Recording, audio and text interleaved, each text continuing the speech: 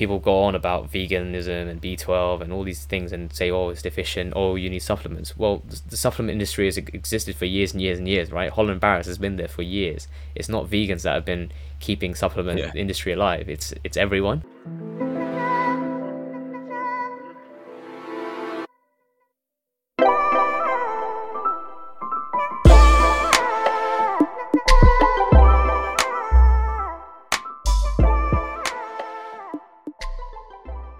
Manil, how are you, mate? Yeah, not bad. Thank you very much for your time. I know you're busy. No worries. Had the day off today, so worked out Lovely well. work, mate. Yeah, all good. I've been following you for a while, mate, on social media, and a few months ago noticed your physique and your passion for vegan bodybuilding, so I thought I'd drop you a message, and you've been kind enough to come on and give us a chat, so thank you very much. No, thanks for having me, mate. Manil is... so you're currently an NHS doctor and you're training to become a general practitioner. Yep. A vegan for 6 years, passionate about animal rights, fitness and health. You've got a background in powerlifting and bodybuilding, and your main message is to show others that you do not need animal flesh to build muscle and get fit. Similar kind of message I'm on at the minute, mate, to be fair. Have you noticed a few people have, well, should I say less people have made the protein comment over the last couple of years, especially? No, I got one yesterday. I got one 2 days ago. I was at a wedding. Oh no! I was at a wedding, and I was the only vegan at the wedding. And literally, when I was getting my food served to me, the person next to me was like, "Oh, so you're vegan?" I go, "Yeah." They're like, "Oh, where do you get your protein?" I was like, "Bloody hell!" I thought it was over, man. 2023. So you'd be surprised. I think there's still a lot of people out there that still don't know where we get our protein, but yeah, we can talk about that. Definitely, mate. I'm sure. You're also a member of the Plant-Based Health Professionals UK, which is an organisation that works to educate other professionals and the public on the benefits of a whole food plant-based nutrition diet, and also in preventing and treating chronic diseases. That's interesting, so I've never heard of that actually. It's the Plant-Based Health Professionals UK. Yeah, definitely check them out. And anyone can be a member. You got to pay for membership, but I think for public it's pretty cheap actually. And you get access to like webinars. There's a lot of free information on there as well, like fact sheets that we kind of can help educate the public. But we're always looking for more and more people to become members of Plant-Based Health Professionals because it helps us carry on the work we're doing. Because it's a non-profit, we don't kind of take profit from it. The people that kind of are in charge, all the money that gets raised goes into doing the work we keep doing. Because it's not like government funded or anything like that. It's literally everything that we get comes from self-funding and people kind of kindly donating as well. So if you want to become a member, or if anyone else listening wants to become a member, I highly recommend it because it helps us carry on the work we're doing. And I think you as well as I know, like, we need more health professionals talking about a plant-based diet. 100%, mate. Yeah, is it mainly doctors based, or is it just anyone with a bit of knowledge? So the main kind of people that do a lot of the talks and stuff are doctors, registered dietitians, nutritionists. There's nurses on there. There's loads of people. There's people that we call patient advocates as well. So people who have gone on a plant-based diet themselves and reversed their chronic disease like arthritis, MS, all sorts. So it's a very diverse group, I'd say. Like a lot of people, not as many young people. A lot of people are kind of a bit more older, a bit more experienced, been vegan for a while or been plant-based for a while. But yeah, it's definitely growing. It's I think it's been around since 2018 and it grows. And we've actually got a conference coming up in September, which is kind of pricey, but that's aimed more at professionals. So all these professional conferences cost a lot of money anyway. Yeah, but that's a really cool one. That's Europe's largest kind of conference on plant-based nutrition, and I've actually been invited to talk at this one on protein, obviously. So that's gonna be really cool. Yeah. Nice one. You have you built up the courage, or are you quite good doing talks in front of people, or? Funnily enough, I was actually really bad at public speaking. Well, not bad. I just hated public speaking when I was younger, and I kind of avoided it a lot. But then, when you become a doctor, you're kind of almost forced to give talks, and every now and then teaching to small audiences. And then, I think sometime last May, have you heard of Vegan Life Live? I've heard of it. Yeah. It's in Alexandra Palace in North London. Yeah. I saw someone I know was talking there. And kind of in the build-up to it, I think I messaged her and said, is there anyone talking about plant-based diets for athletes and muscle building? Because, I think someone should. And she's like, why don't you? And I was like, yeah, why don't I? And it was like I kind of gave the talk that I wish someone had given me 6 years ago. It was that Yeah. kind of talk that I gave, and it was really well received. Like I was shocked. It was probably the busiest talk. Earthling Ed also talked that weekend, so his was the busiest talk. But I'd probably say Yeah. mine was one of the second busiest. Oh, Because really? people really want to know, right? Like Yeah. Yeah. how you can get fit and in shape on a vegan diet. Like where do you get your protein? All these common questions. And obviously, I think they marketed it well. I mean, the picture that they used was my bodybuilding photo, so it was like, that obviously probably drew in a crowd as well because people Yeah. probably like, how is this guy vegan? Yeah. And yeah, since then I've given a few more talks at VegFest. I've talked at like the National Animal Rights Day as well. I just gave a little speech. So more and more, I've done more public speaking, given some talks actually to doctors as well, kind of where I work and where I train. So getting better Yeah. at it. Yeah. Impressive, mate. Yeah, yeah. It takes some balls to stand up in front of. I've tried to do a like a semi best man speech during COVID, 20 Mm. people, and I struggled at that. So Yeah, it's hard. I've got a long It's way not to go, easy. man. It's it's a different kettle of fish in it when you're speaking to a group. Yeah, You know, you get better and big better. group anyway. Mm. Yeah, nice, impressive. Before we go on to the health side, mate, and obviously touch on the bodybuilding. Where did it start for you, mate? The vegan life. I know a lot of Asians. You got the Hindu culture, the Sikh, vegetarian population. Is that something that your family brought you up with, or was it a later change? Yeah, so it's interesting because I always say I'm the last person anyone would have expected to go vegan. So like everyone that knew me before I went vegan, when I made the change, they couldn't believe it, and people that Yeah. meet me now would never believe that I was how I was 6 or 7 years ago, or maybe more. But like, yeah, I grew up kind of in what I would call a vegetarian household because I had my kind of like grandmother there, my mum, I had one of my aunts as well, so everyone's vegetarian. But like my dad and my uncle, so the men, they ate meat, but they tend to eat it outside the house, or they ordered it in. They'd sometimes have it, or like if we had like family barbecues, they would cook meat, and it's usually chicken, lamb. We didn't eat beef because in the Hindu culture, it's the cow is considered a sacred animal. But we drank a lot of milk. Like I drank at least 2 glasses of milk a day. We ate cheese. Indians eat this type of cottage cheese called paneer. So we ate a lot of dairy, butter, ghee, which is another kind of dairy product. So it was growing up. I was very much kind of, I would call an omnivore because I ate meat outside the house, especially. But very far from what I would consider a vegan or even a vegetarian, really, because of what I was eating. And then when I got to kind of secondary school, I was at an all-boys secondary school, and you're surrounded by like guys. What do guys love doing? They just go and eat meat, don't they? They go to the chicken shop down the road, and you just eat like this junk food, and it's usually all meat. And then when you start lifting weights, so I was playing rugby in school, mainly, so I had to start lifting weights. And when I started lifting weights, everyone tells you need protein. And everywhere you look, where you're going to get your protein, it's from meat. So that increased. And then when I really got into kind of lifting, that was more in medical school. So I really got into it was powerlifting at the start, actually. So my aim was just to get as strong as possible. And again, everywhere I read, it was like, you need meat. So I literally would eat steak for breakfast. I was eating a lot of meat every day.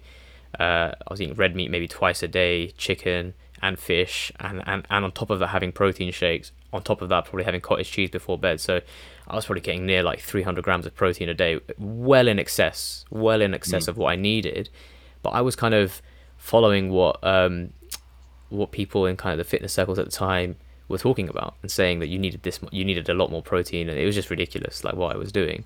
And my kind of thinking, like a lot of people's thinking, is the more the better. So the more protein, the more muscle, which you and I both know that's not true at all. There's a limit to how much muscle one can build in any given time. There's a limit how much protein your body can kind of utilize as well. And any excess is going to be kind of wasted. It's just going to pee it out and crap it out, really.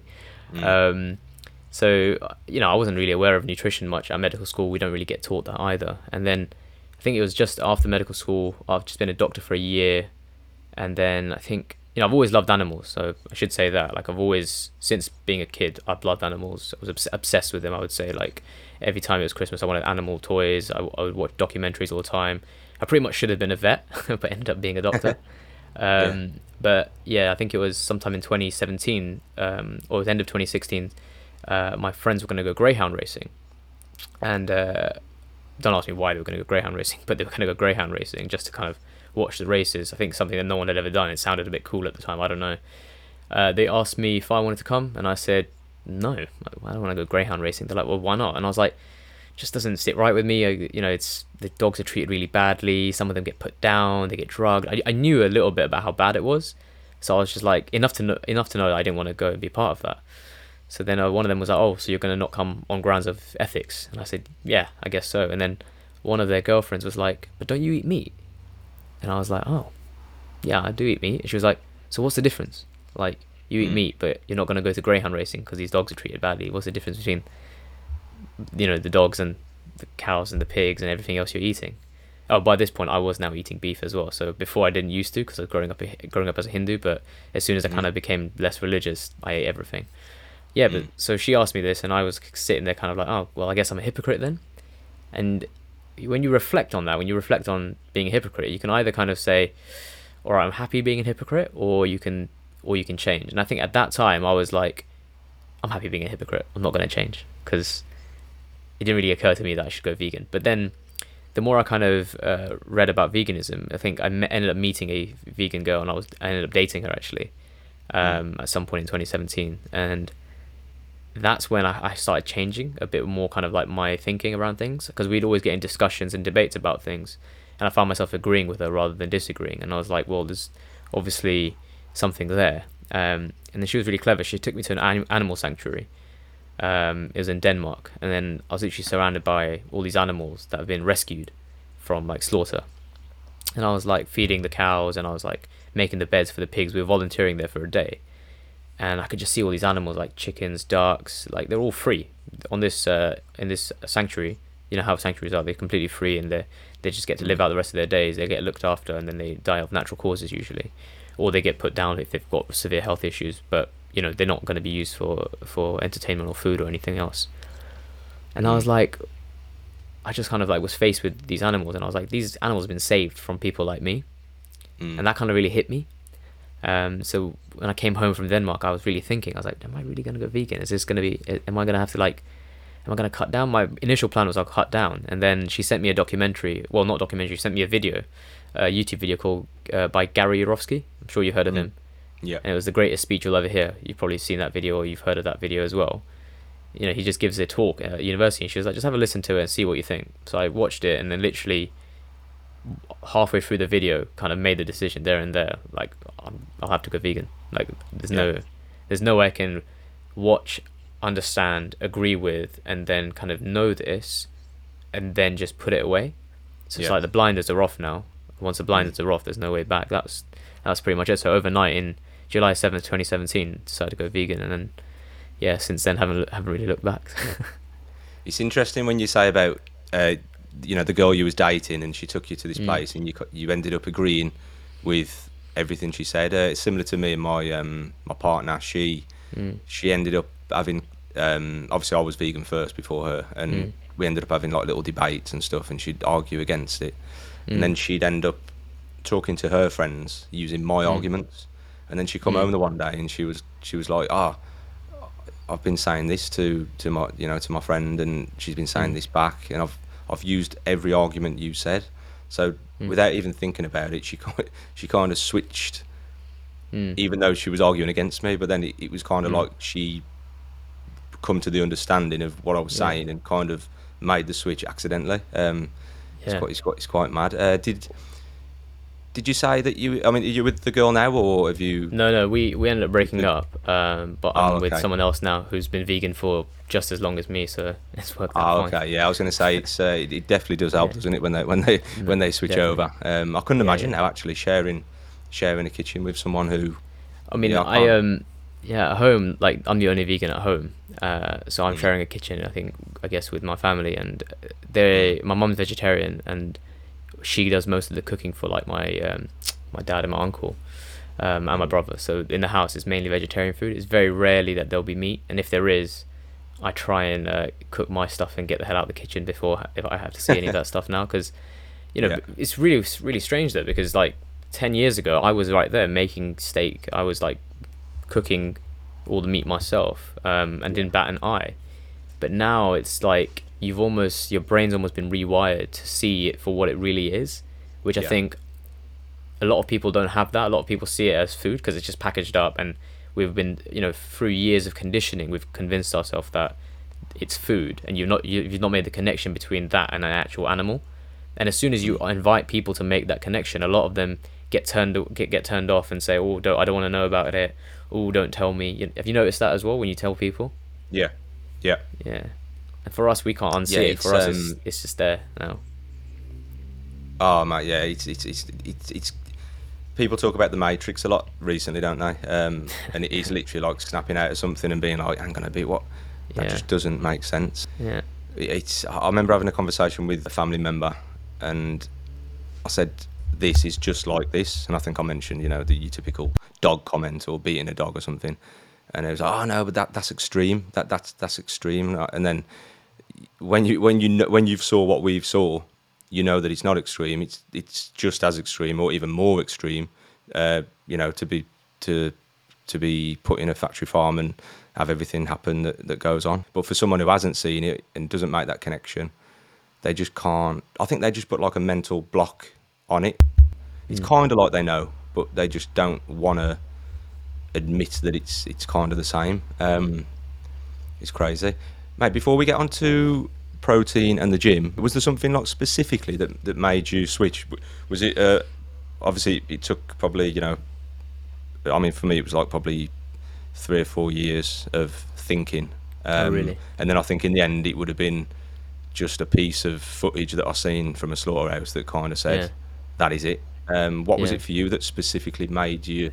Obviously, you've already mentioned just your story, but Yeah. So for me, I would say it's a series of events, but kind of several light bulb moments for me to actually make that change. And I think the first one was recognizing that I was a hypocrite back at the end of 2016 with that greyhound, that incident.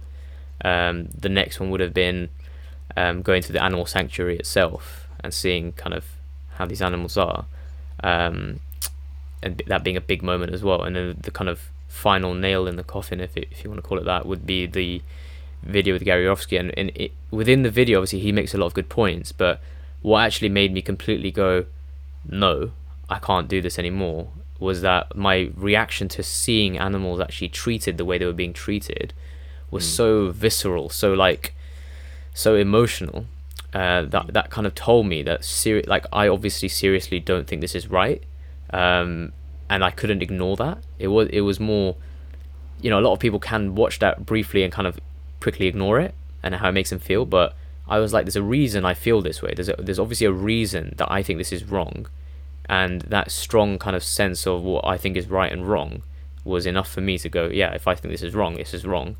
I need to align my actions with my morals. Clearly, I think this is morally wrong. How can I continue to pay and be part of this system? I can't. So therefore, I have to go vegan.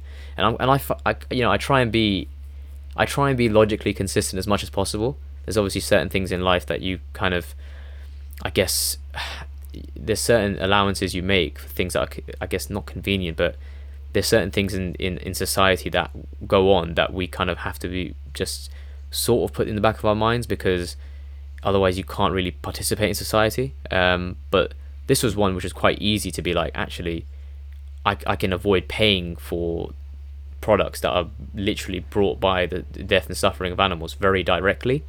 People always talk about like, crop deaths and animals are killed just to make the food we eat, like plants and stuff. But it's like it's indirect, and the number as well is much smaller, and more crops actually used to feed animals anyway. So if you really cared about crop deaths, you would stop eating animals because they're eating the crops that are being farmed anyway. So there's all these other reasons you can give, but it's very easy for me to say, okay, do I want to buy a vegan sausage or a pork sausage? It's easy for me to not buy the pork sausage. Similarly, do I buy leather or vegan leather? Okay, I can just buy vegan leather. It's very easy to be vegan, especially this day and age. So I think, that kind of decision to be logically consistent and say, no, I have to make sure my morals and my actions are lined up. But that was it really for me. So that's what I would say. it's just whataboutism, isn't it? It's what about this, what about that, and there wouldn't be a line, would there? Like if everyone thought that, and you didn't have a grown up view of it at some point, and say, look, it's quite obvious we can't do everything, but we can do No. what is easy, and we can do what is possible. Yeah. But I mean, we'd just be sitting there doing nothing, wouldn't we? If we was going to say, okay, it's okay for me to eat meat because they spray your vegetables with pesticides that kill bugs. You can then turn around and say, well, I'm going to kill a horse because you trod on a worm, or something like that. So there's got to be a line somewhere where we say, look, we've got to live, obviously. And that's what I said to someone the other day. I said it literally is just whataboutism, and it just isn't an argument for me. Like you say, it comes down to one decision 3 times a day. Do you want a veggie sausage or a pork one? I'll have a veggie one, obviously. Yeah, exactly. But mate, going on to your background with bodybuilding, have you found any challenges, or I'm not going to say have you found it hard to get protein. I'm not going to say that. Have you found any challenges switching from meat to a plant-based diet? Have you had to think about it more? Does it take more planning? How have you coped in the last 4 or 5 years? It was almost 6 years now, isn't it? Yeah. I think. 6 years. Sorry, I was. Yeah. So at the start, I think that was one of my biggest fears going into it, and I think it's a fear that a lot of people will share. That especially if you've been lifting for a while, because I've been lifting for a good 5 years before I've been vegan as well, and you kind of figure out like a system of what works for you food wise. Like if I eat this, I know what macros that is, and for us, that's very for someone who eats intuitively, it's very easy to be able to work out what's on my plate, and you can kind of really plan your diet really easily. But when you go vegan, it's like a whole new world of food. And initially it was like, what am I going to eat? So I was replacing a lot. I just basically replaced all my meat with mock meat, which for me, I was always the kind of person that thought that eating whole foods was always going to be healthier than eating processed foods. And we can talk about the whole processed versus whole foods argument afterwards. But initially I was like, I was eating a lot more processed food, and I was like, this can't be good for me really. But it was helping me meet my macros and stuff as well. So that the initial challenge, I guess, was learning about vegan foods and learning where I can get my protein. And when you're starting out, if you don't do your research, this is where people can really fall short. And I want people to really understand that a lot of people that fail kind of going on a plant-based or a vegan diet usually will say, I lost a lot of weight, I didn't hold on to the muscle properly, I felt low energy. Some people say this, not everyone. Some people have a great time, obviously, but there's a few people that will say this, and they'll end up kind of going back to eating meat or something. But what's happened is they haven't really planned the diet well. They haven't researched well what they need to eat. When you go vegan, the foods that we eat, the whole foods especially, are very nutrient dense, but they what I call calorie sparse. So they've got a lot less calories per kind of gram of food. So you have to eat a lot more usually to get the right amount of calories, or you have to make sure that you're adding stuff like peanut butter or extra virgin olive oil and trying to increase the calories in different ways, eating seeds, nuts. Because if you just go in and kind of stick to just vegetables, even tofu is quite low calorie. If you just stick to that sort of stuff and don't eat enough food, then you're gonna lose weight. You might lose muscle, and then you might struggle. But if you've planned it really well and you're eating enough calories, enough protein, then it can be a very, very healthy overall diet, and you won't notice any kind of weight loss or muscle loss. So that's one thing, obviously, that people can struggle with at the start, and I think I did struggle with, in the sense that I didn't really know what to eat. But you do your research, you build up as much knowledge as you can, and over time and with experience, things get easier. So nowadays, obviously, I can literally look at the stuff I buy, and I know exactly what I need to eat to make a meal up that will have the right amount of protein, that will have all the different nutrients I need. It's very easy for me to do now. But I think for someone who doesn't know what they're doing, it might be a bit of a challenge, and I think that's where they should ask for help from people that know what they're doing, or at least do the research. There's lots of kind of good information online. Plant-based health professionals is just one of them, but there's vegan FAQs. There's a lot of good information on the internet. I leaned a lot on kind of YouTube channels as well. There was a few guys like Brian Turner, Derek Simnet, Nimai Delgado, all these well-known kind of fitness guys who were also vegan and plant-based for many years. They had lots of good content that I was kind of reading and consuming to kind of make sure that I wasn't going to fall short. So yeah, I think that was a challenge, but it's easily overcome. And I guess I always say to people, knowledge is power. The more you know, the better you will be in going into this stuff. Mm. Yeah, I was going to ask about how big of a factor do you think that is with people not knowing? But like you said, the internet is massive. Within 5 or 10 seconds, you can have an answer. And I was going to say about people with food addiction, which I think is a lot of people. I'd say the majority of people are addicted to food. I was going to say, do you think that's what it is? They just haven't got the knowledge, or do you think that's an easy get out? To say, oh, I don't know, I tried it. I think a lot of people will say that just to kind of justify going back to meat. Do you think? Yeah, I think it's human nature to want to do something easy. I think it's a lot of Yeah. people prefer the easy, especially when life is hard. When life is hard, you want to make the other things in life, like your food and making other decisions. You want to make them a bit easier. And I think people see veganism as a big challenge. You've probably heard this as well. Like, oh, I could never go vegan. I'd love to go vegan, but I can never do it. You know, and they'll give a few excuses. And it's really common to hear that. And obviously, people who've gone through it and are vegan are just like, well, I probably had the same excuses, but I overcame them. So if I can overcome it, anyone can, which is true in a way. They can be overcome, but you do have to work a bit. And I think that initial working a bit is not as hard as people make out to be. But I think it's like any sort of challenge that people face, it's almost a easy way for them to say, oh, it's too much, and they'll give up. So I think you need to be in the right kind of frame of mind and place to be able to do this. And that's why I think you need to set up things that will make it easier for you. Like, having someone that's doing it with you will help, because you've got a buddy, you've got someone that's in it with you. Being part of a group might help because you've got some accountability, and also you've got some experience there and some help from people. So, and we said the internet's a great place. Yeah, it's great because it's got all this knowledge, and if you're good at absorbing knowledge and you like learning, then you're going to have a great time because there's lots to learn. So I think you have to find ways that will make things easier, because it's nothing in life that's worth doing is easy. And veganism has been a challenge for many years for people because it wasn't always as convenient. People think vegan food's more expensive. People think they won't get their protein. There's all these different little challenges in the way. You've got like the media telling you every 2 seconds that you need meat.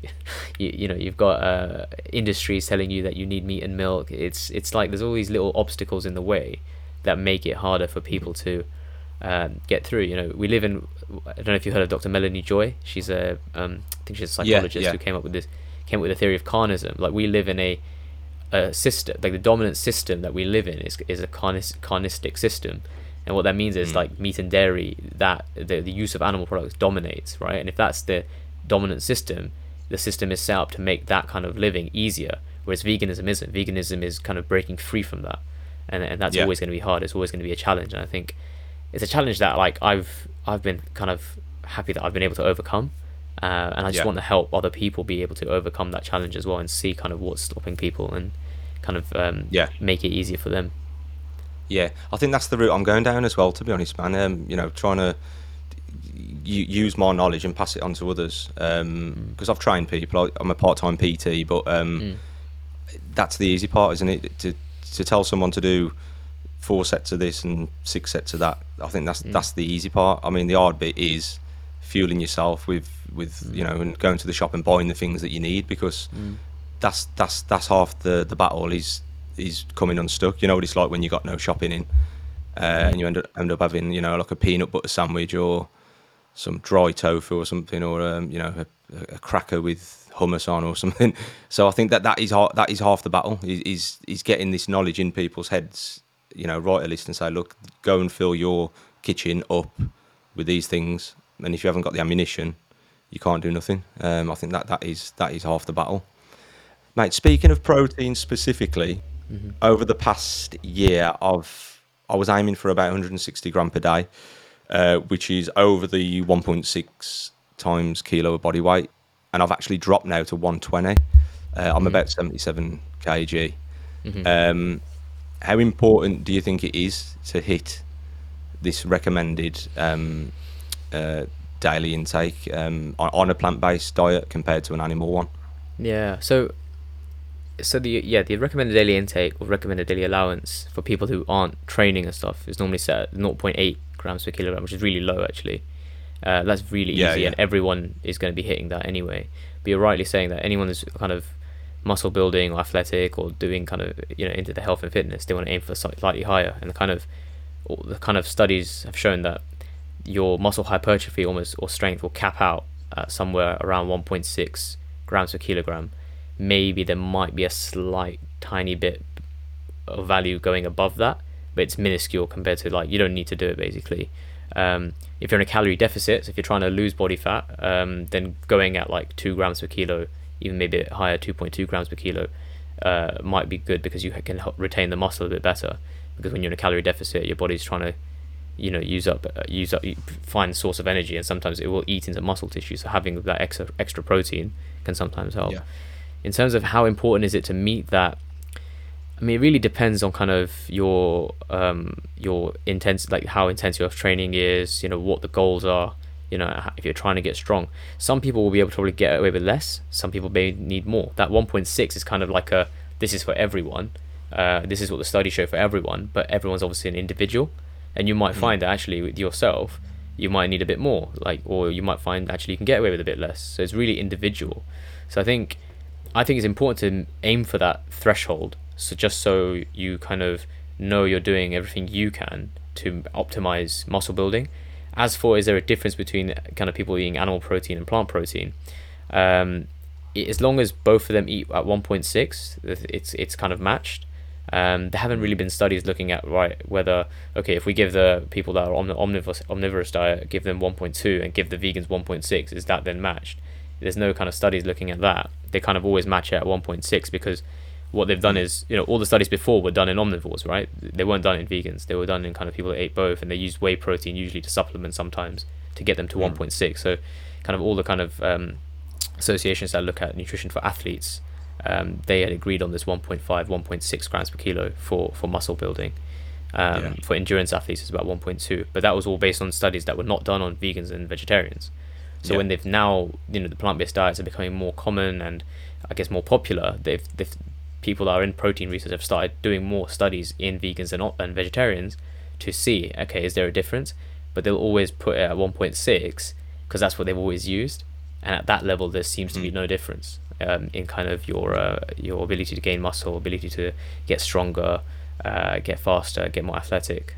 So I would say sticking to that is probably the same as it would be for any omnivore training as well. If that makes sense. Yeah, definitely. I mean, I've got to finish my point actually. When I was on about the 1.6, I went from 160 gram to 120, and that's pretty much where I hover around at the minute. And I've put on 7 kilo of muscle in the last 6 to 10 months, something like that. I've got a friend who would say, yeah, I understand you can get the protein, but it's not as bioavailable, which to my understanding is how well your body can absorb it. Is that right? Yeah. What would you say to someone like him who says it's not as bioavailable? My argument, obviously, because I'm not as knowledgeable, was the proof's in the pudding. Not so much with me, but there is a lot of vegan bodybuilders out there. What would you say to them? So it's difficult because they have a point.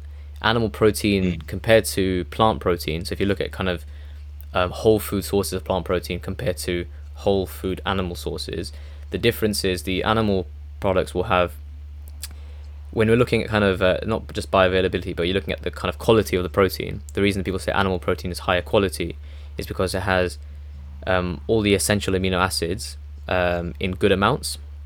So people always say, oh, okay, so firstly, what are essential amino acids? So proteins, all the proteins we eat are made up of amino acids, and these amino acids are joined together. So if you imagine the protein being like a house, the amino acids are the bricks. So when you eat protein, your body will break it down into amino acids. Your body then absorbs the amino acids, and then it builds the proteins it needs, like in muscle, bone, everywhere. There's protein all over the body that doing different things, right? It's not just in muscle. So these amino acids you find in animals and plants. So provided you get all the amino acids you need, the body doesn't know whether it came from an animal or whether it came from plant. All it recognizes is amino acid, and that amino acid is exactly the same if it's in an animal or plant source. But the reason people say that and there's 9 essential amino acids, which means you can only get them from your diet. You can't make them. So there's 20 amino acids that the body uses. 9 of them the body can't make, but the other 11 it can make just by using other amino acids to make them. So when you have to get these 9 essential ones from your diet. And when we look at kind of protein quality, we ask ourselves, does that protein source have all the 9 essential amino acids in good amounts? And for animal products, pretty much all of them have the 9 essential amino acids at the amounts that the body will need them. When you look at plants, some of the foods do have all 9 essential amino acids in the good amount. So like quinoa, soy products, they all have the 9 essential amino acids in good amounts. But some of the other ones like beans, they'll have all the 9 essential amino acids. So all plant proteins have them, but they might not have them all in the right amounts that you need them. So beans are slightly lacking in a amino acid called methionine. And grains like rice will be lacking in an amino acid called lysine. So someone might say, oh, well, that means they're an inferior protein source. Well, I mean, you're not just going to eat beans all day long, and you're not just going to eat rice all day long. You're usually going to combine beans and grains and things throughout the day. So you're going to get all your 9 essential amino acids at some point. Like, as long as you get all of them in the 24-hour period, you're fine. So that argument about animal protein being more and higher quality than plant protein, yeah, individual sources might be, but no one is eating just one type of plant protein. So you'll get all the essential amino acids you need. I want to make that very clear, as provided you eat a good amount of different sources of protein every day and you're not just sticking to one source, you'll get the 9 essential amino acids. So then people say, okay, well, it's more bioavailable, the animal protein, which, yeah, fine. The thing with plant protein is that some of the protein is bound up in the structure of the plant. So plant's got a lot of fiber. And if you're eating whole plant sources, so if you're eating like lots of broccoli has quite a lot of protein in there, right? If you're eating lots of raw broccoli, it's going to be harder for you to extract all that protein out, and your body's going to have a hard time digesting all of it because of the fiber and absorbing it. But thankfully, we don't just go around eating raw broccoli all day long. We definitely don't eat raw beans. Like, no one eats raw beans, right? We cook the beans. You know, with beans, you soak them, you cook them, you chew them up, you digest them, and it makes it more digestible. And same with kind of vegetables and other sources as well. So in that sense, the kind of difference in absorbability is only a few percent after a while. It's once you've cooked it and everything, right? So there's no huge difference. And then if you're really worried, you can go for other sources of plant protein like tofu, seitan, tempeh, or even protein shakes. Yeah, I don't want to lean on protein shakes, but they are greatly absorbed. They're basically the same as having like a whey protein shake, and they're better than having a steak. And something like seitan has higher amount of protein than steak, has equal amounts of leucine, and is just as easily absorbed as animal products. So, you know, it really depends on what you're eating. And I think people get too bogged down into this whole meat is more bioavailable because they've read obviously they've read something somewhere, and then that person's got it from certain studies that are looking at kind of the difference between meat and plant proteins and how digestible they are. But all these studies are done on like mouse models and pigs and stuff. They're very rarely done on humans, so they're not great studies to begin with. What we care more about is this going to matter for kind of human outcomes? So when we actually look at people, one, are vegans protein deficient? They're not.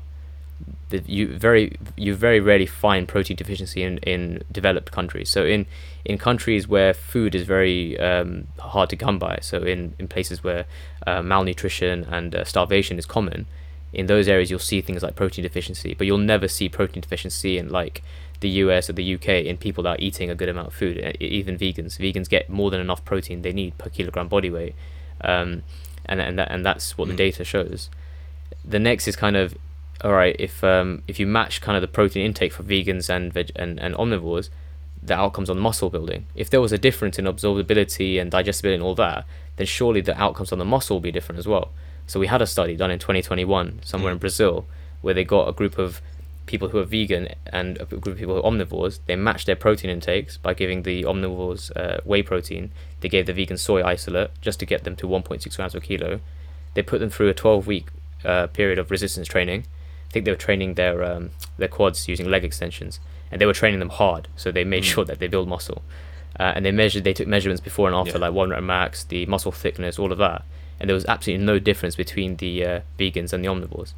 And they did it in untrained individuals, so the gains will be kind of similar. You get those beginner gains kind of thing. They did it in untrained individuals. So that's just one study. There's been a couple other studies that have looked at like mushroom proteins and things as well. So when you look at the evidence, there doesn't seem to be a problem. So even you and I can say the proof is in the pudding. Like we've managed to build muscle, we've retained the muscle we have and got stronger on a vegan diet. So obviously, and we look around us, there's vegan powerlifters, there's vegan bodybuilders, there's vegan strength athletes. It's so common now.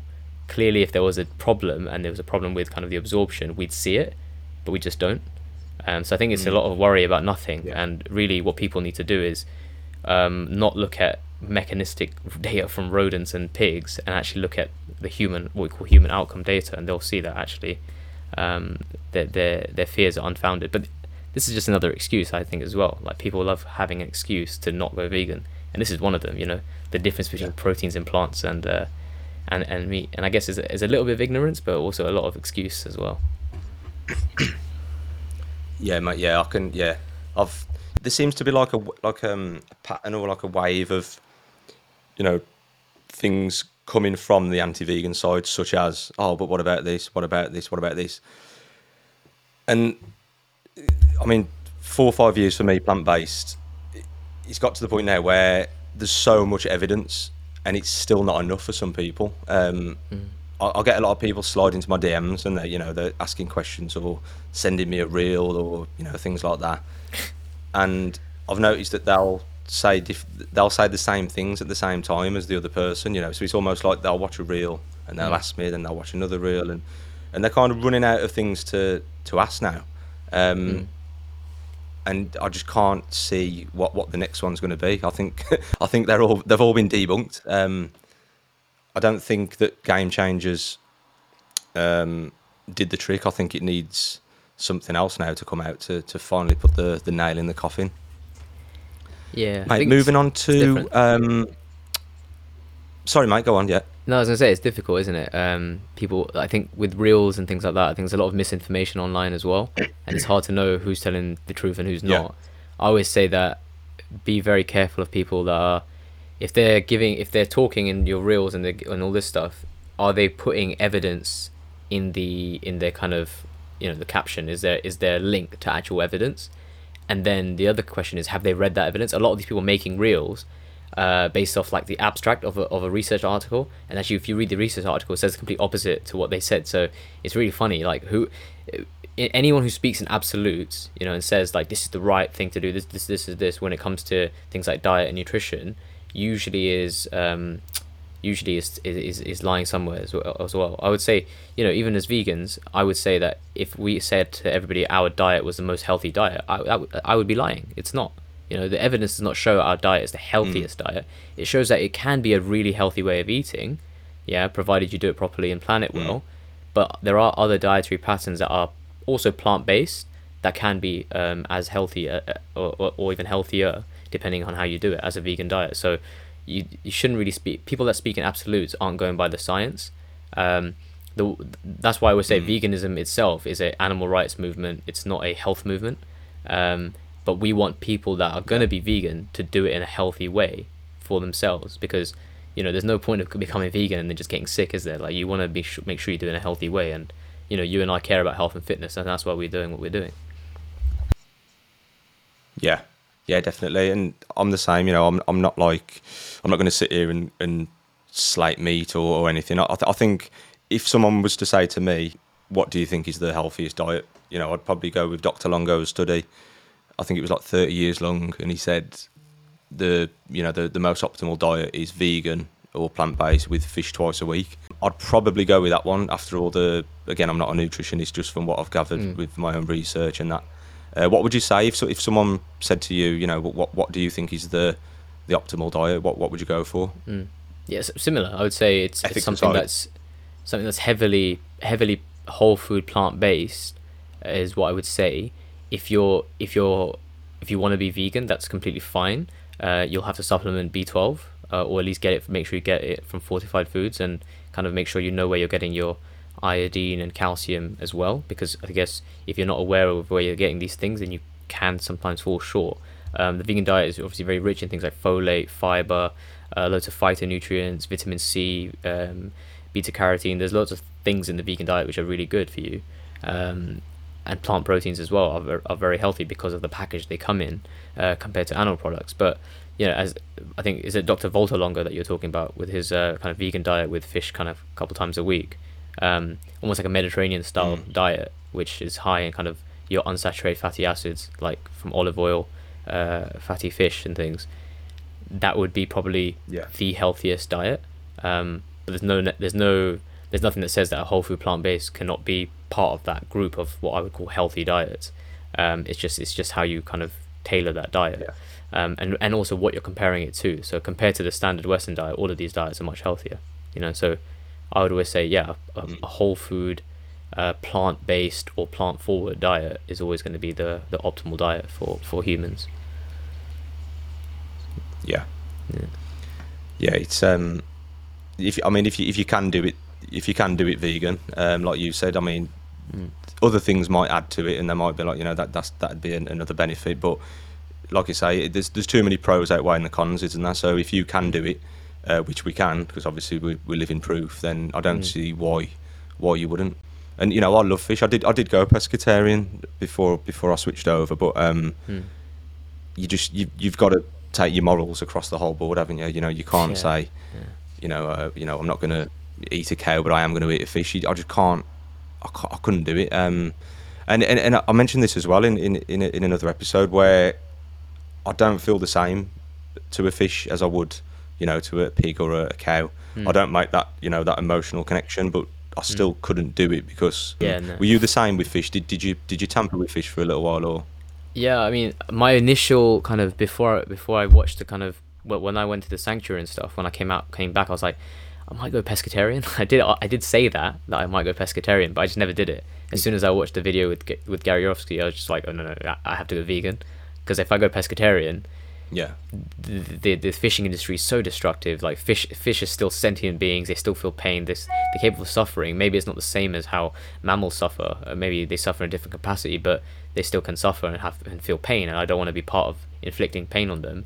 The other thing is kind of when you do consume fish, the kind of the detrimental effect on kind of the wider kind of I guess the other ocean animals, with bycatch, that you're catching sharks, turtles, dolphins, whales. You're not just eating fish, you're causing the death and suffering of all these other animals as a byproduct of it. So it just made no sense to be part of that and carry it on. And even if I could, like, let's say, go fishing myself and catch a fish and kill it, I don't think I could.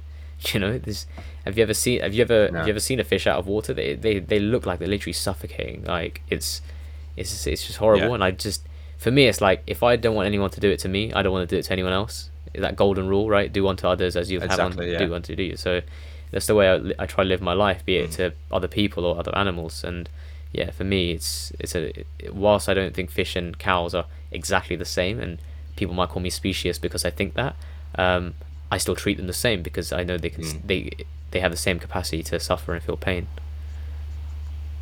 Yeah, I've been invited to go fishing quite a few times, and the answer's always been the same. It's like, I can understand sitting down next to a lake and relaxing, but to throw some bait into it and try and catch a fish, I don't understand it. I understand it's relaxing, but it's also relaxing to sit there and not catch a fish, So I've never really understood the whole concept of fishing, really. And I suppose the majority do catch and send back, so I don't suppose it's the. Well, I think it's like a game, isn't it? I guess human beings like playing games, and the kind of thrill of catching something it can be quite, I guess, it's a goal, isn't it? Like when you're working towards a goal and you catch it, it's that sort of interaction that you're having, but you're not thinking about the other end where you're putting a hook through the fish's mouth, bringing it out of its water, causing like so much stress to the animal as well. It's just not worth it, and people don't think about that because everyone thinks human beings are at the center of the universe, right? We don't think about the suffering of other animals, especially animals we think are beneath us or less than us, and people think of that of fish. You and I just said as well, like, we see cows and pigs as different from fish. People see fish as mindless things that don't even feel pain, so I guess that's what makes it easier for them to do that. It's a quote popped into my head then, when an animal is the victim, we victimise without thought, and it's just the same as that, isn't it? It's they don't put yourself in other people's shoes until you don't care until it's you, basically. And veganism is just stepping outside of that, isn't it, and saying, if I wouldn't like that done to me, then why would I cause that to happen to something else? Yeah, it's an extension of empathy. That's what veganism is. That's all it is. Veganism is an extension of empathy to all sentient beings. So, we all empathize with other human beings, and we wouldn't want another human being to be caused harm, suffering, all that stuff. We extend that empathy to dogs and cats actually as well, don't we? A lot of us do extend that empathy, and it's just increasing that circle of empathy to all sentient beings, and that's literally what veganism is. Yeah, and sacrificing a sandwich, literally sacrificing a sandwich to carry that on and be consistent. Yeah. You don't even have Manil, to sacrifice as a doctor, sandwich. You can have a sandwich if you want, as long as it's not got meat in it. Yeah, just the thin ingredient that's in the middle is crazy. Yeah. Manil, as a doctor, we hear this a lot, so I'm glad. I mean, you're the first doctor I think I've ever spoken to outside of me going to the doctors, so I'm interested in the answer to this. What are the key nutrients that people should pay attention to? I know you've mentioned vitamin B12, and linking it to fish, actually, how important are omega-3s? Do you think it suffices from walnuts, chia seeds, flax seeds, or should we be taking an omega-3 supplement? And also, what's your view on D3? Good questions. We'll tackle the omega-3s one first. So from what I've read, so people who may or may not know, when you eat when you look at omega-3, so omega-3s are an essential fatty acid, so you have to get them from your diet. Yeah, your body can't make the omega-3s. It can make, so there's different types. There's EPA and DHA, which you tend to get from kind of marine life, so from fish, or you can get from algae, which are kind of microscopic plant organisms, which you can get it from them as well. Or you get the other one called ALA, which is alpha linoleic acid, which comes from kind of walnuts, chia seeds, flax seeds, and it's the highest concentrations that you found in like flaxseed oil. So if vegans don't eat fish, they can't get the EPA and DHA unless they supplement with algae. And a lot of vegans don't supplement with algae. They just kind of aim to get enough ALA from walnuts, chia seeds, and flax seeds and stuff. But the issue with just getting ALA is it needs to be converted to the active DHA and EPA in the body, and the body does do that, but kind of the rates at which it does do that differ between person to person. Vegans and vegetarians seem to be better at converting the ALA to the EPA and DHA, but it's still not great, the conversion, so you have to keep quite a lot more of the ALA to get it converted across. So there's no set kind of, how with most vitamins and minerals there's a kind of set, this is about how much you need to get per day. No one's really done that with omega-3s. They've kind of said, aim to get a certain amount of DHA and EPA if you're going to supplement. So they say get about 500 milligrams per day if you're going to supplement. But it's not like a strict RDA type thing. It's almost a kind of a if you're gonna, then this is what we would say to try and get, or eat 2 servings of oily fish a week. So personally, I would say if you've got the money, then supplement with an algae supplement. They're not that expensive either, to be honest with you. Like you can get from most websites now, most health food stores will have an algae version, which is vegan friendly, of omega-3s, and it provides you getting about 500 milligrams per day. That's all you need, and it's essential for like brain function, nerve function, eye health. There's lots of kind of different things it does in the body. Most of it is brain related. So when I've listened to people talking about, like when I've looked at neuroscientists and neurologists talking about the importance of omega-3s, they all say that vegans should try and supplement with a DHA and EPA supplement from algae. So I would recommend it, but obviously some people will say, if I have to supplement it, that means the diet's deficient, blah blah blah. But I'm like, it's not that the diet's deficient, it's that you're not going to be, firstly, not a lot of people are eating oily fish twice a week anyway. Like the standard diet isn't that, right? So they're probably not getting the omega-3s they need anyway in the diet. So even if you're an omnivore, you're probably not getting the right amount of omega-3s, and a lot of omnivores probably aren't getting the ALA they need either, because they're not eating all these other sources as well. A lot of people aren't eating walnuts and flax seeds and chia seeds either.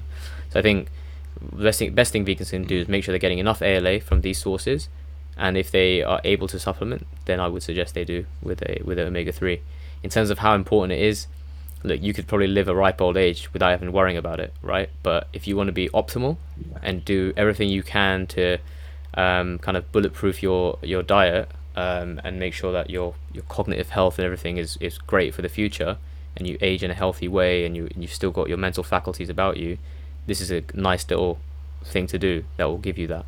But if you don't do it, it's not gonna be the end of the world. But you are running maybe a small risk of, I don't know, not being as sharp as you age.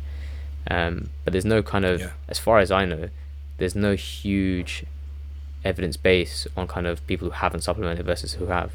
It's really important in pregnancy though. So people who are thinking of getting pregnant and are pregnant, they should supplement. That's like without question, because it's important for the developing fetus and the brain health of the developing fetus as well. So so that's what I would say. I would say kids, pregnancy, definitely supplement. Adults probably should supplement, but it's not the end of the world if you can't. And make sure you're eating enough ALA from the chia seeds, flax seeds, and walnuts. So a serving is like a handful of walnuts, a serving of chia seeds, a serving of flaxseed, like milled flaxseed, because if you eat the whole flaxseed, it's hard to get everything you need from it. So getting it in like milled, ground up form is better. Yeah, it's interesting because I think it is like inflated, isn't it? The old vegan diet with, you know, getting the correct nutrients and minerals and whatnot. And like you said, if you don't ever take an omega-3 supplement, you're still probably going to be okay. It's just very what's the word, amplified if you're on a vegan diet for some reason. Funnily enough, I spoke to my meat eating friend on Saturday, and he said he's had kidney troubles, and he went in to have his bloods checked, and he was deficient in B12, and he's a massive meat eater. And people don't understand that deficiencies come with all diets, don't they? And if you eat unhealthily or don't eat as well as you can, you're going to run into the odd trouble here and there. Yeah, exactly. So, I think this was a study in America. I think it was like 30 to 40% of omnivores are deficient in B12, and B12 deficiency goes up as you age as well. So it's just like, it depends on your overall diet. If your overall diet isn't good, or if you're not absorbing it properly because you've got gut issues, as you get older, your appetite gets lower as well, and your ability to absorb things goes down as well. You can run into these problems. A lot of people who are iron deficient, they're not all vegans, but you get lots of iron deficiency in omnivores as well. So it's not I would say it's not veganism that's the problem. It is an unplanned diet that's the problem. And any diet can be poorly planned and poorly executed. So if you're someone who really does care about your health and wants to optimize your diet, be it vegan or not vegan, you need to pay attention to all these things. And I think, you're right. People go on about veganism and B12 and all these things and say, oh, it's deficient, oh, you need supplements. Well, the supplement industry has existed for years and years and years, right? Holland Barrett has been there for years. It's not vegans that have been keeping supplement industry alive. It's everyone, even protein powders. It's not vegans that have been using protein powders for years. It's been everyone. Everyone's been using whey protein for years. So it's really funny that people point to supplements and say, oh, look, you need these to be healthy, when actually they've been around for years and they're only a way of kind of bulletproofing the diet or optimizing your health. You mentioned D3 as well. So D3 is important. It's called like the sunshine vitamin. It's more of a precursor hormone actually, but anyway, we think of it as a vitamin because it's easier to think of it that way. But you need to get it from, you make it from sunlight. So when you get sunlight hitting your skin, your body then does a few chemical reactions to then get the D3 it needs. And the D3 is important in kind of getting the calcium that you need from your diet and using it to help build your strong bones. So if you are deficient in D3, then the calcium you're eating won't necessarily get used to mineralize your bone. So you can get kind of what we call osteopenia, which is the weakness, a demineralization of your bones. And over time, as you age, if this gets worse and worse, you can run into real trouble and get something called osteoporosis, which is actually when your bone is so demineralized that it's prone to fractures. It becomes basically brittle. So if you fell, you could fracture something. And actually, people who are a low body weight are at really high risk of this. Postmenopausal women as well. So when women go through the menopause, their estrogen levels drop, and estrogen is actually very protective for bone and for heart health as well. And once that hormone goes down, the quality of bone in women also seems to go down as well. So we often tell people to make sure that they're getting enough vitamin D3, be it from 15 minutes of sunshine on your bare body if you live in a sunny country, or if you live in the UK, Scotland, Scandinavia, where sunlight isn't that great, you need to supplement, especially during the winter months. We'll talk about how much in a second, but you make sure you get enough vitamin D3, get enough calcium, and it's really important that you do resistance training as well. So what we do in the gym, lifting weight, that also helps to strengthen the bone as well and slows down this process of osteoporosis. As for how much vitamin D3 you need per day, there's no kind of there's a lot of kind of conflicting consensus on this as well. I tend to tell people to take between kind of, if they've got enough vitamin D and they're not completely deficient, so a blood test will tell you basically if you're deficient. And usually if you go to the doctors and say, oh, I'm really tired all the time, my bones hurt, or it's usually quite easy to get a vitamin D3 test from your GP, but they'll only request it if you've got symptoms, and what they'll see is if you're sufficient. So if you've got enough vitamin D, or if you're insufficient, or if you're deficient. So sufficient, insufficient, deficient. And if you're deficient, they'll give you a high dose to take over a period of 6 weeks, like really high, like you're talking about 10,000, 20,000 units every week kind of thing. If you're insufficient, they'll just tell you to get an over-the-counter supplement, and you can get like 1,000 to 2,500 unit supplement. And if you're sufficient, that means you've got enough D3, you're okay. But I would still say in winter time, make sure you're supplementing with about 800 to 1,000 IU just over the winter months, because that's when you're not going to get any sunshine. And in terms of calcium, again, you want to make sure you're getting, in the UK we say about 700 milligrams per day. So for good bone health, you need both calcium and vitamin D3. And calcium, people say, oh, well, if you're not drinking milk, where are you going to get your calcium from? If you're not eating cheese, where are you going to get your calcium from? But it's found in, like soy milk, it's fortified now. Soy milk, soy yogurt, and all these things are fortified with calcium in it. So as long as you're having a few servings of those a day, you'll get enough calcium. Also, you get it from leafy green vegetables like kale, broccoli. You can get it from lentils and legumes as well. There's a good amount of calcium in there. And tahini, if you like hummus, tahini has calcium in it. And the last one is calcium set tofu. So if you're buying tofu, try and buy one that's set with calcium. So when people make tofu, there's like, to make it the way it's like firmed, they add different chemicals. Chemicals, such a bad word, right? But they add certain things to it to make it set that way. And sometimes they use calcium. Yeah. And the Cauldron Tofu brand, they use calcium. So I would say eat that as well, to get enough calcium. And then you're That's fine. Interesting. I never heard of that before. The calcium infused tofu. I've never heard of that, but I'll definitely look out for it. Yeah, Cauldron's the best one for that. Quality. Yeah, some really in-depth info, mate, there. Hopefully it wraps up any misconceptions that people have got over, making the switch, or, I do think we passed the protein and the gym questions now, and I think there's a lot of focus on, these minerals and vitamins that we might lack, but hopefully that clears it up for a few people, mate. Yeah. So the interesting thing is, like, they did a study on the countries that have the highest rates of fractures are also the countries that eat the most dairy. But what I think is happening is I heard about that. Yeah, I heard. But the thing, what's happening there is those countries as well aren't getting enough vitamin D3. So even if they're getting enough calcium, I don't know if the dairy is doing anything to the bones. There's all this kind of noise about that maybe being a factor. But my personal theory is that these countries are not getting enough vitamin D3 either. So it just shows you how important it is that vitamin D3 is there. Yeah. And it also shows you that just because you're drinking milk and consuming a lot of dairy doesn't mean you're going to have strong bones, basically.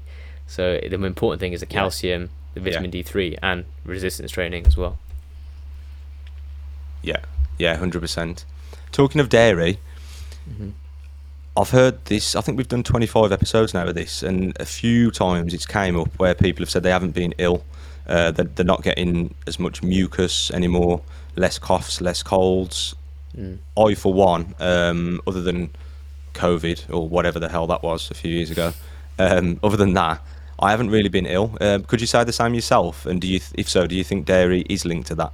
Mucus build-up and just being ill in general.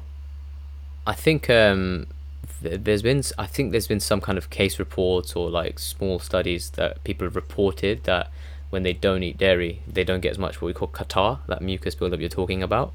But when you look at kind of all the evidence, it doesn't say neither here nor there whether cutting out dairy is going to be beneficial in that way. The one thing I will say is that dairy products, so like cheese, full fat milk, and full fat yogurt and things, the problem with those is that they can be high in saturated fats, and when you increase the saturated fat intake in the diet, you can increase your risk of heart disease. So we find that actually, if you're going to consume dairy like health wise, then sticking to low fat dairy seems to be better. If you cut dairy completely out of your diet, then you're not doing yourself a disservice in any way or form. And as you said, some people report health benefits, but again, there's nothing to say that you'll definitely improve kind of your mucus or things like that from cutting out dairy. Personally, I think we shouldn't be eating dairy anyway, because we're not baby cows, and it is literally meant for baby cows to eat. In terms of, have I noticed myself not get sick as much? I think, yeah, since going vegan, I've not had food poisoning apart from one time where I had some really bad mushrooms. But in terms of how often I used to get an upset stomach and get gastroenteritis from the meat I was eating, that was quite frequent. My digestion was really poor when I was eating meat. I always felt sluggish. I feel much lighter now. And I think, yeah, definitely, I can't say if it's stopping dairy or not, but I definitely think that I do not get sick as much as other people. But I think that's kind of my overall diet is just healthier. Like, I eat a whole food diet, try and not eat as much heavily processed vegan food, because it's so easy, right, to just get ready meals and vegan burgers and stuff. All this stuff tastes great, but you don't want to make that the main part of your diet. You want to make sure you're eating more whole foods like vegetables, legumes, your seeds, your nuts, your whole grains, tofu and things, seitan. You want to make sure you're eating those things more. So I think because of that, I'm a bit healthier as well. But yeah, I can't say whether or not it's because of dairy. Yeah, I'd answer the same myself, to be honest. People ask me and stuff, and I can only be honest and say, I'll tell it as it is. I haven't been ill, or I've definitely got less mucus. Whether it's because of that, I don't know. I can only tell the truth. But I have spoke to a lot of people, and they go vegan, they're vegetarian, they go vegan, and then when they have a pizza again, it really upsets them. And I've heard that quite a lot. So I wouldn't mind betting that it has got a big part to play. About 70% of the population seems to be some form or shape, some shape or form lactose intolerant anyway. So you'll notice a lot of people do get upset stomach having dairy, but a lot of them just carry on and have it anyway and just take the upset stomach because they're just so addicted to things like cheese and cream and ice cream and things like that. Which is the vegan products exist now, which are most of them are as good. Vegan ice cream is basically the same now, I'd say, and the only thing we're probably catching up on is a vegan cheese. So if you're someone who's obsessed with cheese, then that's what people say, isn't it? When they can't go vegan, they normally blame it on cheese. So it's just that's the thing. People make that choice. It's a shame, isn't it? It is a shame, and it's also a lot of them can't even digest it. See, people seem to be able to give up meat, but not cheese, and it's like, well, surely meat's the harder one to give up, but obviously not. People just love pizza, and but you're right, it is got to catch up. I mean, there's yogurts that are fine, they taste bang on, you got your butter, and even obviously you got your plant milks, but the cheese is just a little bit lacking. But I'm not really too fussed about cheese. Same. And to be honest, I think even if they made like a full-on replica that was just 10 out of 10, I don't think I'd be that bothered about it. But Cathedral City will do for now, I think. Yeah. And it melts okay. It's not too bad. Before we go, mate, morning till night, what does Dr. Patel fuel the body with in order to maintain or build muscle and not to put on too much fat? Yeah, that's always the trick, isn't it? Making sure the diet's kind of at the level where you can accept, when you're trying to gain muscle, you can accept a little bit of fat gain, but you don't want to be eating too much in excess. So I guess my breakfast is always pretty much the same. People who follow me probably know that I love eating porridge, oats. And I used to like make them almost like I used to decorate them almost, which I still do every now and then, but not as much. But yeah, it'll be bowl of oats with I always put a scoop of protein in there because one, I like the taste. Two, it's a convenient way to get protein. I like making sure that my first meal has a good amount of protein in it because, you know, overnight you've basically been fasting, and overnight your body's been trying to make new proteins and stuff. So in the morning you're almost like primed to get a good amount of protein in, and a lot of people's breakfasts are very deficient in protein. So I make sure that my breakfast has a good amount in it with super protein, soy milk, oats, and I always have frozen blueberries. They're one of the healthiest fruits you can eat. So I make sure I eat a big serving of frozen blueberries every morning. I will throw some chia seeds on there. So if I've got chia seeds, I'll make sure they're milled, or flax seeds, again, make sure they're milled, or I'll throw in some hemp seeds that have been deshelled. Yeah, I mean, or some peanut butter or almond butter. So I always get like a healthy fat source. You know, you've got your healthy protein sources as well, and healthy whole grains and fruit. So that's breakfast. Lunch tends to be, it really depends. So like, it's been quite hot recently, so I've been enjoying having like a big bowl of kind of salad. But when I say big bowl, I'm talking about like a really huge bowl salad. So it's like loads of different mixed greens, leaves, shredded beetroot, Monster salad. yeah, monster salad. I normally get tofu or tempeh and I cube it up, and then I've marinated that to make it like taste nice. I've also put in I'll always put in a half can or a whole can of beans. So either be kidney beans, cannella beans, butter beans, some sort of bean in there as well. Again, for the extra protein, but also for the fiber, the complex carbohydrates that you get from beans. And if I'm trying to gain weight or bulk, I'll add a whole sweet potato as well. Again, I've cubed it and air fried it, which then you put in a salad and you mix it. It's completely fine.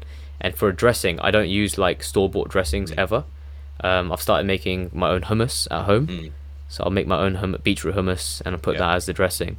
And yeah, that's a really healthy Beautiful. kind of big, good salad. And if I want to increase the calories slightly, I'll drizzle on some olive oil or drizzle on some flaxseed oil. For a snack, I tend to have if I'm training, I always have a post-workout protein shake just because it's really ingrained in me to do that. I want to make sure that people know you don't have to do that, but I've just been so used to having a shake in my bag as soon as I work out, because it will take me a while to get home and make dinner and everything. So I'm always like, there's no such thing as this anabolic window. You don't have to get your protein in that half an hour. No, you don't have to do that.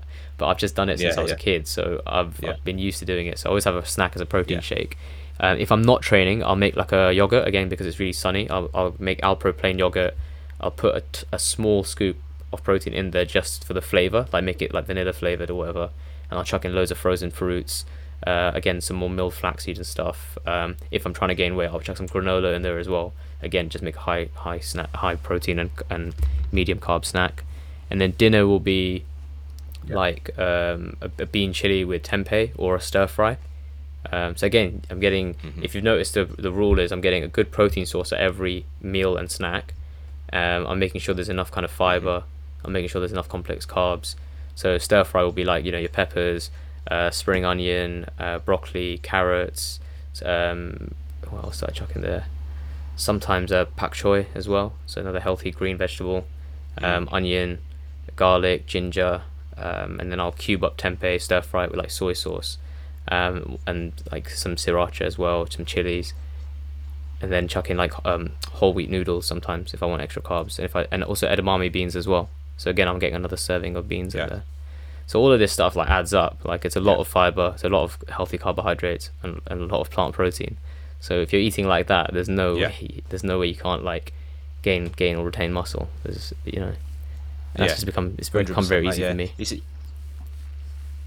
It's interesting to when 95% of your friends and family are not vegans. It's quite interesting to listen to what other people eat as well. I mean, you've got to be hitting 180 gram of protein, haven't you? Really, I'd say there with what you just mentioned. So that's the thing. So when I've calculated it, I normally get anywhere between 100 to 150, anywhere between 100 and 150. Yeah. Yeah, and that's the thing. Like, Yeah, if that's I it, yeah. if I was adding scoops of protein, like big scoops, then I'd get way more. So I've cut down how much protein scoops I use, just so I don't overdo it. Yeah. Because, like I said, it's like, one, you're just Yeah. wasting your money by keeping on buying protein powders, and two, you just don't need it either. So, like, I've managed to actually cut down how much protein I'm consuming by not having to rely on the protein powders and just knowing what healthy sources of plant protein to eat.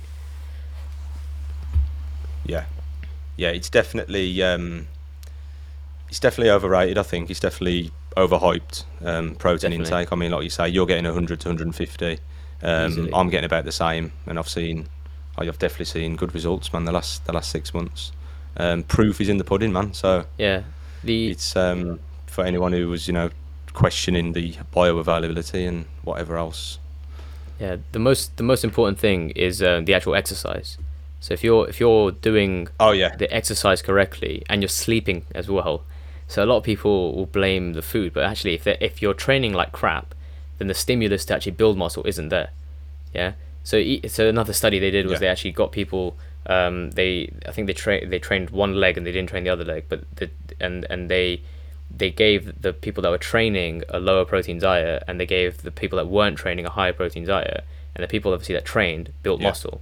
So it didn't really matter that the other people were eating higher Yeah. protein. Without the muscle stimulation, you're not gonna build muscle. So you need this actual resistance training to Yeah. be there, for the body to try and adapt, and then everything else after that is just recovery, right? So the amount of food you're eating, the calories, the protein, the sleep, all of that's going to help it. Yeah. Without the training, it doesn't really matter.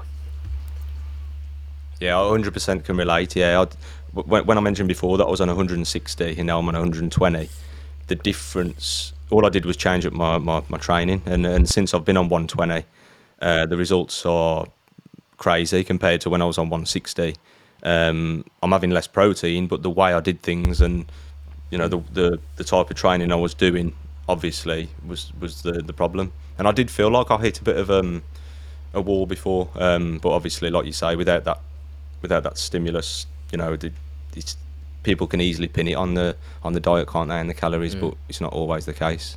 But Manil, thanks for your chat, mate. It's been an hour and 20 nearly. It's been good to hear it from a doctor's view, because there's a lot of like you said, there's a lot of misinformation. You're a doctor with living proof, and you give us some good info, mate. So thank you very much. Yeah, no worries, mate. Went on a bit long, didn't it? I'm sure. To be honest, mate, that flowed. It seemed I guess about 45, 50 minutes, but it's what happens, man. But no, that's great. Thank you, mate. I'm sure I'll see you at some event in the future, whether it's you can camp out or yeah. I'll probably be at camp out. Is it this month? It's this month, yeah, end of this Is it month this- in Bicester. I better get a move on, mate. I think I need to get tickets, mate. I think so. If we end up going, mate, I'll give you a shout, and Yeah. it'd be good to have a chat, mate, and meet you in person.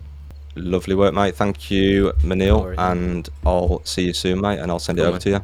Cool. Enjoy the rest of your day, man. Take Thank care. you, mate. Cheers.